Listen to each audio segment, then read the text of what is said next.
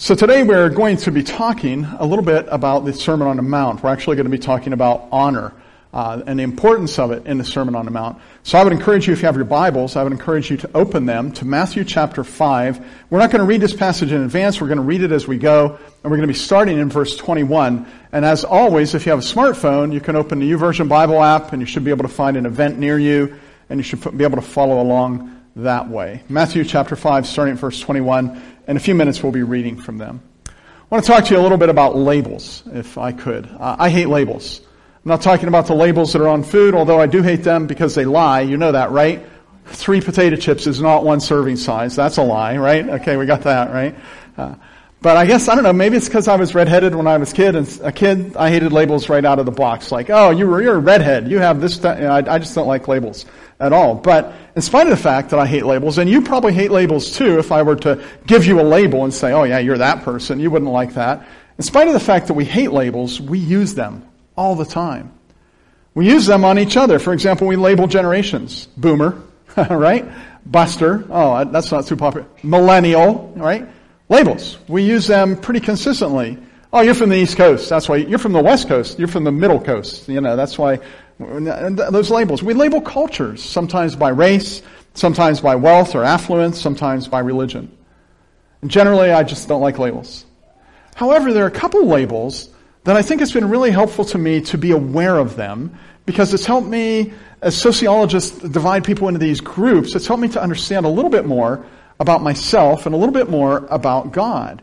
And those labels are the labels honor, shame, and guilt, innocence. So people who study this sort of thing, they may tweak the labels, use them a little bit differently, but as I like to think of them, cultures tend to be either honor, shame focused or guilt, innocent focused. We as a Western culture, by that I mean America, Euro people, we are people who emphasize the guilt, innocence thing. We prize innocence. It's a virtue. And we punish guilt. You're going to pay because you did the crime. Eastern cultures, from the Middle East to the Far East, they tend to emphasize honor and shame. Now, if you think, I'm not sure I understand that exactly, think of the image you might have of an ancient samurai from Japan who commits seppuku. Seppuku is that thing where he has brought dishonor on himself or on his family. And he's required in a ceremony to sit there and to take his own sword and to open up we'll stop right there. He ends his life right there. Sometimes he does that because it's a matter of shame due to cowardice. I acted as a coward, and I have shame. Sometimes it's a matter of shame due to dishonesty. Sometimes a matter of shame due to failure. Sometimes due to rejection. Often warriors who came back from the battlefield and they had been defeated, but they managed to survive and came back only to commit seppuku so that they could regain their honor for them and their family. Even women whose husbands had brought shame on themselves were sometimes expected to commit seppuku. Honor, shame. It's a big deal in some cultures. I want to suggest to you that it's maybe a bigger deal in our culture than we're aware of. Honor, shame. It shows up in Appalachia or Appalachia. Call it whatever you'd like. It shows up in our culture. Think Hatfields, McCoy. That's not a guilt-innocent thing near as much as it is an honor-shame kind of thing. And I see it in myself. I want to demonstrate that to you by telling you a story. When I was in college, my wife and I were nearing graduation. We wanted to buy a good car because we figured we'd have to drive all over America before any church would hire me, right? So we wanted to buy a good car. So we went to one of those car dealerships in Atlanta that sells Fords and Toyotas and Dodge, everything. And we went in and thought, we're going to work a deal here. So we went into the car dealership. And remember, I'm college aged, right? This is my first time in this game. And I went in and the price was more than I wanted to pay, naturally. So I kind of held out. I said, no, you need to do better than that. And so the salesman, he left the desk where we were seated, and he went across the showroom floor, and he went up this staircase into the Holy of Holies, and there he did meet with the Divine One. Right? And while he's up there, they're probably talking about, hey, how are your kids doing? Pretty good. Yeah, give this guy $200 off. And then he comes back down, and I got you $200 off. I said, yeah, let's try again. So he goes up and he gets a few more dollars off. And he goes up and he gets a few more dollars off. And I felt myself becoming angry. And I had no idea why. I didn't understand what it was then. But as I look back with my understanding of honor-shame cultures, I think I know why. Somehow or other, my college-age mind found it demeaning that the man in the tower in the high place was inaccessible to me, and I had to talk to his menial, sorry car salesman, I had to talk to his menial down here while he went up and interceded on my behalf. I just found that as a redneck Appalachian hillbilly guy who was 20-some years old. That was just demeaning.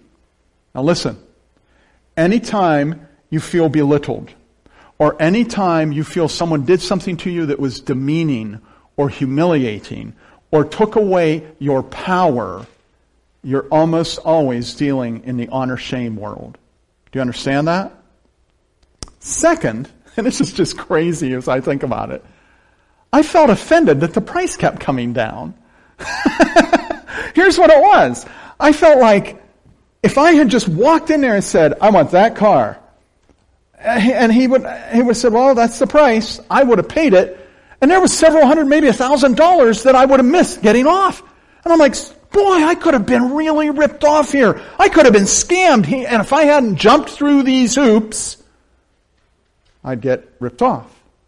Okay, so there's two things to notice there. Anytime you feel like you might get scammed, honor-shame is in play. And anytime you feel like someone made you jump through some hoops, honor-shame is in play. And honor-shame is so powerful, I can't believe what I did. I said to Laurel, let's go. And I got up and walked out.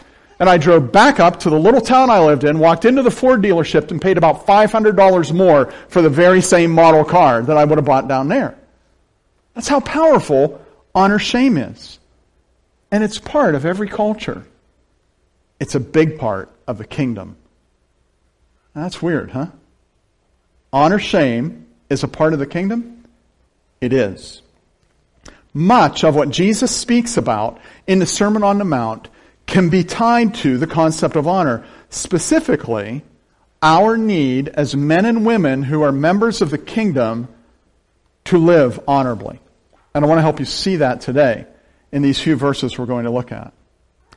In chapter 5, verse 21, Jesus is actually, as he transitions in his sermon here, he's beginning to talk about a universal problem that humankind has.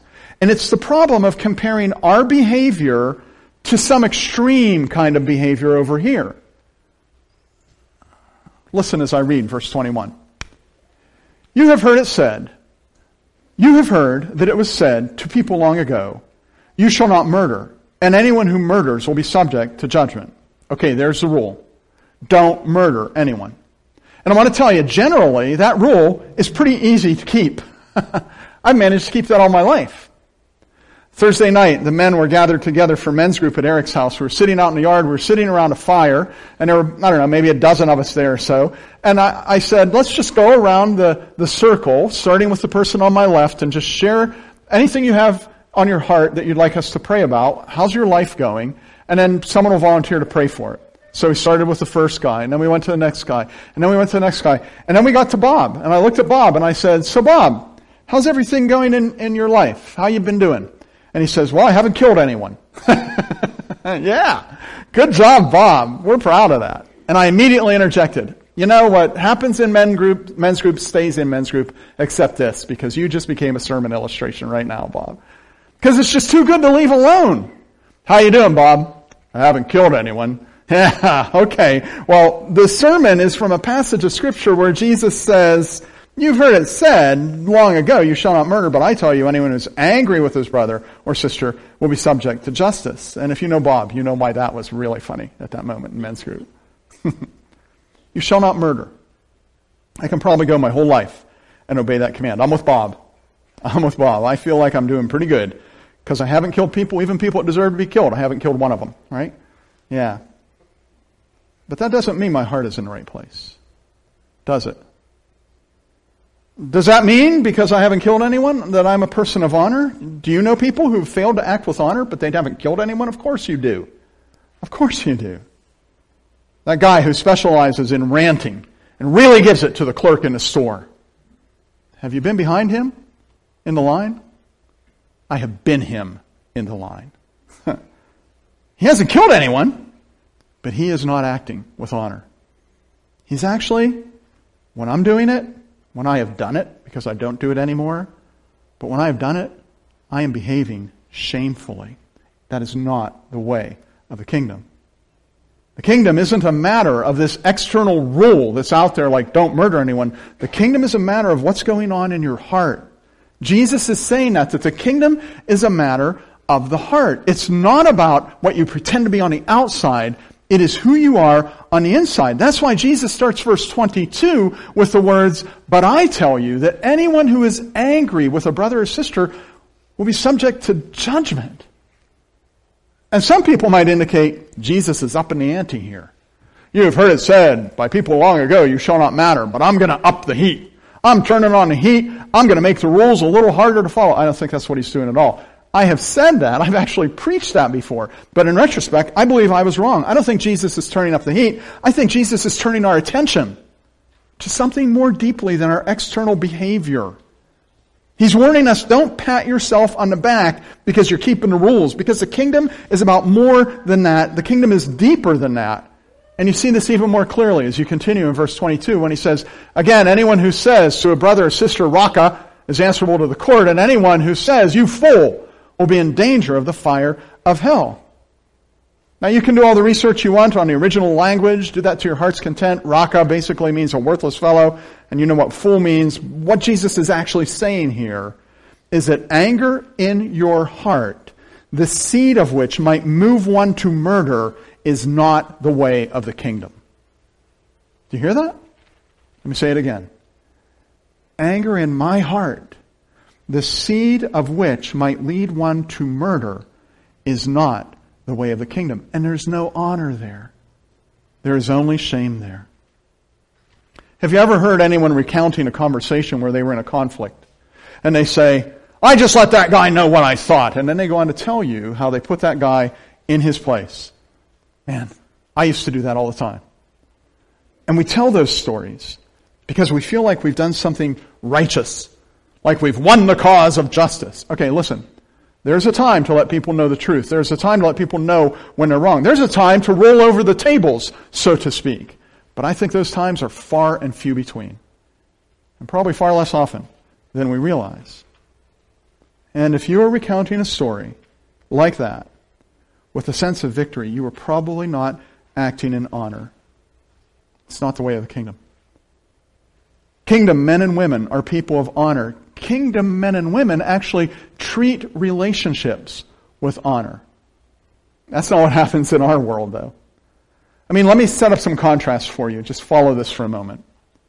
In our society, people damage relationships by lying, and shame abounds. In the kingdom, the truth is told, and honor abounds. In our world, people poison relationships by feeding their anger, and shame abounds. In the kingdom, people are forgiving in relationships, and honor abounds. In our world, people paralyze relationships by holding grudges so the relationship can no longer move forward, and shame abounds.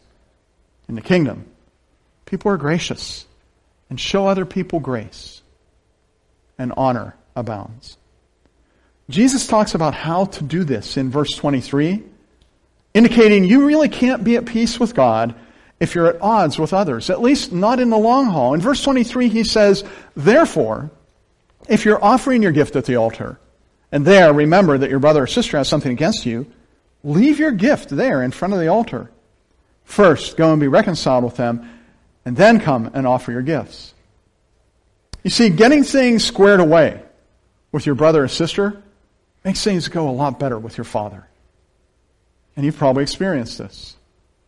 When my spirit is stressed out, do you understand what I mean when I use that phrase? When my spirit is just stressed out because of a damaged relationship, it is hard for me to feel that I am at peace.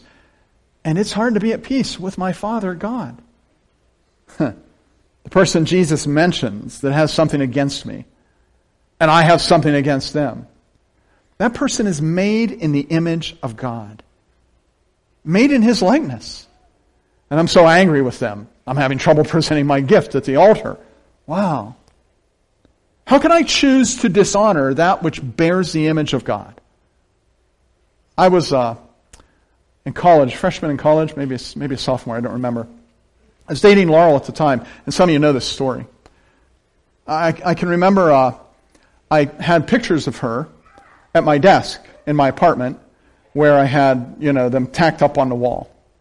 And I went home for the weekend, and my roommates all had a party. And when I came back, someone had taken a pen and given Laurel a mustache and given her glasses and crossed her eyeballs and poked little thumbtacks into where her eyes were and all that kind of stuff. They damaged the image of Laurel. That wasn't Laurel. That was something in her image, and they damaged it. And I was ready to hunt. I went to my roommates and said, "Who was here? I want a list." Because they damaged something in the image of Laurel. Are you getting the point? Humankind bears the image of God. And when I choose to have a relationship that is broken because I will not work to mend it. I'm not talking about relationships where you've tried and you've done all you can. In that case, the Scripture says, as much as it depends on you, be at peace with all. I'm not talking about those relationships. But I'm talking about relationships where I choose to dishonor the one who is bearing the image of God. Then how can I worship God in spirit and truth when my heart is so divided and my spirit is so troubled? Good parents always want their kids to get along with one another, and God wants nothing less. In the kingdom, peace with one another and peace with God, they go hand in hand. And in the kingdom, relationships remain healthy when honor is in place. That's why in verse 25, Jesus says, settle matters quickly with your adversary who's taking you to court. Do it while you're still together on the way, or your adversary may hand you over to the judge, and the judge may hand you over to the officer, and you may be thrown into prison. Settle matters, he's saying. And that requires acting in honor. We can't do that. We can't do what Jesus is saying here. Settle matters if we're lying, if we're cheating, if we're conniving, if we're bullying, if we're manipulating, if we're acting in any shameful way. Those relationships will not be repaired. They will actually begin to decay. Ladies, I want to ask you to try an experiment today. I want to talk to you about decay and letting something decay and then finding out what comes of it. Without your husband's knowledge, I want you to take the mayonnaise out of the refrigerator today. I'd like you to set it out in the sun just for the rest of the day. Just set it there and let it get real nice and warm. Don't tell him. Then I want you to put it back into the refrigerator, and I want you to see what happens when he puts it on his sandwich at lunch tomorrow. Would you do that? No, you wouldn't do that. Do not do that. The reason you wouldn't do that is because you know that when you put it out there and get it out of the refrigerated environment, you know that the bacteria can grow, and it actually, in a sense, you could say it begins to decay. And when something begins to decay, it has a very good chance of poisoning whatever is involved with it. You get it? It's called food poisoning. When you don't honor your relationships with others, you're allowing them to decay. And you're allowing poison to spread. Jesus says, tend to the relationship. Treat that person with honor. Be personable to them. Act like a friend. Seek to understand them. Seek to know where they're coming from. Try to understand why they have a perspective that's different than yours. Be gentle. Be honest. Work together. Treat relationships with honor, because that is the way of the kingdom. Treating relationships with honor is actually paramount in the kingdom. And Jesus wraps this part of his Sermon on the Mount up with the sentence, truly I tell you, you will not get out of prison until you have paid the last penalty. In other words, there's just dire consequences to not treating relationships with honor. Honor shame. It is not just a samurai thing. It is not just an Eastern or Mid-Eastern thing. It is not just an Appalachian thing. It is actually a kingdom thing. It's huge in the kingdom. And while that's important, it can also be a little depressing that honor is such a big deal in the kingdom, because you've probably noticed that a life of perfect honor is simply not within your grasp. Have you noticed that? I mean, when I hear the call to honor in the kingdom, if a pastor says, you should behave with honor, my mind immediately recalls incidents when I've failed at that. I think back to conversations with customer support where I kind of laid out the guy on the other end of the phone. Wish I could call him back and apologize. I can't. I'm stuck with shame. I recall shameful thoughts that I have not just had, but that I have entertained. What can I do about that? I remember arguments with others where I didn't behave honorably and even stretched the truth right into a lie so that I might look better. And the reason I can say these things in front of you is because you know that you have had the same experience, that a life of perfect honor is simply not within our grasp. And that which keeps me from despair is the thought that throughout the Sermon on the Mount you find this golden thread. That Jesus, as he presents this truth in the Sermon on the Mount, is just stringing this thread of gold right through it, that if you were to spell it, it would be 5 letters. Grace. Throughout the Sermon on the Mount, you hear Jesus speaking of humankind's need to find grace in God. Because you cannot live a life of perfect honor. You may think you're doing pretty well because I didn't kill anyone, right? But Jesus wants you to go deeper. And he wants you to see that you've failed at honor, and he wants you to see that your only hope is him. If you want to kind of visualize it in your mind, it's like you know that honor is important. You don't like it when things are shameful in your life, but you can't deal with the honor and be perfectly honorable in your life. And you cry out to heaven and you say, God, I just can't do this. And when you do that, then heaven speaks back to you. God speaks back to you and says, you're right. You can't do this. That is why I am here. You need grace. You need someone to forgive you. You need someone to give you the good news, to take you who are poor in spirit and say, yours is the kingdom of heaven, and to proclaim freedom to you that feel as prisoners to your shame, and to give you the sight to know what is the honorable course, and to be free of this oppression that comes with shame. And that's exactly what Jesus came to do. When Jesus is speaking, when he's speaking in Luke chapter 4, and telling why he is here, he takes a scroll and he opens it up, and he reads these words and he says, this scripture is fulfilled in your hearing today. It's about him. He says, the Spirit of the Lord is on me, because he has anointed me to proclaim good news to the poor. He has sent me to proclaim freedom for the prisoners, and recovery of sight for the blind, to set the oppressed free, to proclaim the year of the Lord's favor. And he means that both literally, physically, and he means it spiritually as well. That he can provide freedom for you from the shame that you feel because of your failures. He can provide hope for you and give honor to you. He can set you free. If you failed at anything, and we all have, Christ can remove your shame. He took that shame when he died on the cross. And when you see your own failing and you look and say, I just can't, that is when the grace of God says, I know you can't. Trust me. I remove your guilt and I remove your shame. You carry the cross. All my shame, Jesus. I trust you.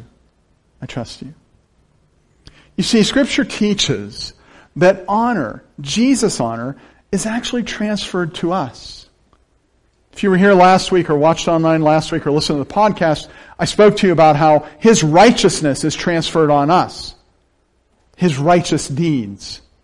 And his honor is given to us as well. He took our shame, all our shame. He took it without even wincing. Like, oh, I don't know if I don't think I'm going to do that. He didn't take it because it was easy. He took it because it was necessary. The author of Hebrews, we read this passage just a week or two ago, where it says in Hebrews chapter 12, verse 2, that we should fix our eyes on Jesus, who for the joy set before him, he endured the cross, scorning its shame. In other words, saying, yeah, I see the shame. I know I'm going to be hung up there with next to nothing on and maybe nothing on. And I know people are going to hurl insults at me. And I know people are going to spit at me. And I know this is going to happen to me. But I will take that shame. I will take that shame for you. And I will give you my honor. That's grace. We don't deserve it. But we receive it when we trust Jesus. It is the way of the kingdom. Honor is not a high priority for everyone. And that's very sad. I mean, some place too much value upon that which is shameful to even think of pursuing honor. I pray that God will turn their hearts. Some have tried and failed to be honorable and just given up on it. I just can't win this battle. I'm just going to have to live this way with all my shame. Some seem to have never been interested in honor at all. I pray that God will open their eyes. But I trust that you, if you've been tracking with this sermon today, recognize the importance of honor. It's a big deal in the kingdom. And I want to pray that you would realize that perfect honor will never come from you. It will only come through Christ. And he offers it to you freely when you trust him. He takes away not just your guilt, he takes away your shame, and he gives you his honor. And then, that you will recognize that he leads you in paths of righteousness for his name's sake. What he's saying there is, so that my honor is not corrupted. And he'll do that for you. He's your Savior. He's your sanctifier. I want to pray that you would have a profound awareness of that. If you're comfortable doing so, would you please stand as we pray? Let's pray. Father in heaven, we recognize the importance of honor. And when we look at Jesus, that's all we see. A man in whom there was nothing shameful. Everything about him is honorable. We recognize that he offers that to us. He offers to change our position from shameful to honorable. And he does this because of his grace. The golden thread that he will weave through this entire Sermon on the Mount. The golden thread that goes throughout the entirety of Scripture. We thank you for that grace. We thank you that as we trust Jesus and his death to cover for our sins, having turned from our sins and placed our faith in him, we receive his righteousness and our guilt is gone, and we receive his honor and our shame is gone. Oh God, thank you for that divine exchange. Thank you for erasing all my shame. All my shame. And thank you for leading us in paths of righteousness for your name's sake. That is not because you are selfish. That is because you value honor. And you want us to have the experience of living lives that honor you. Thank you, Jesus. Do it by the presence of your Spirit in our life for the sake of the Lord Jesus Christ, in whose name we pray. Amen.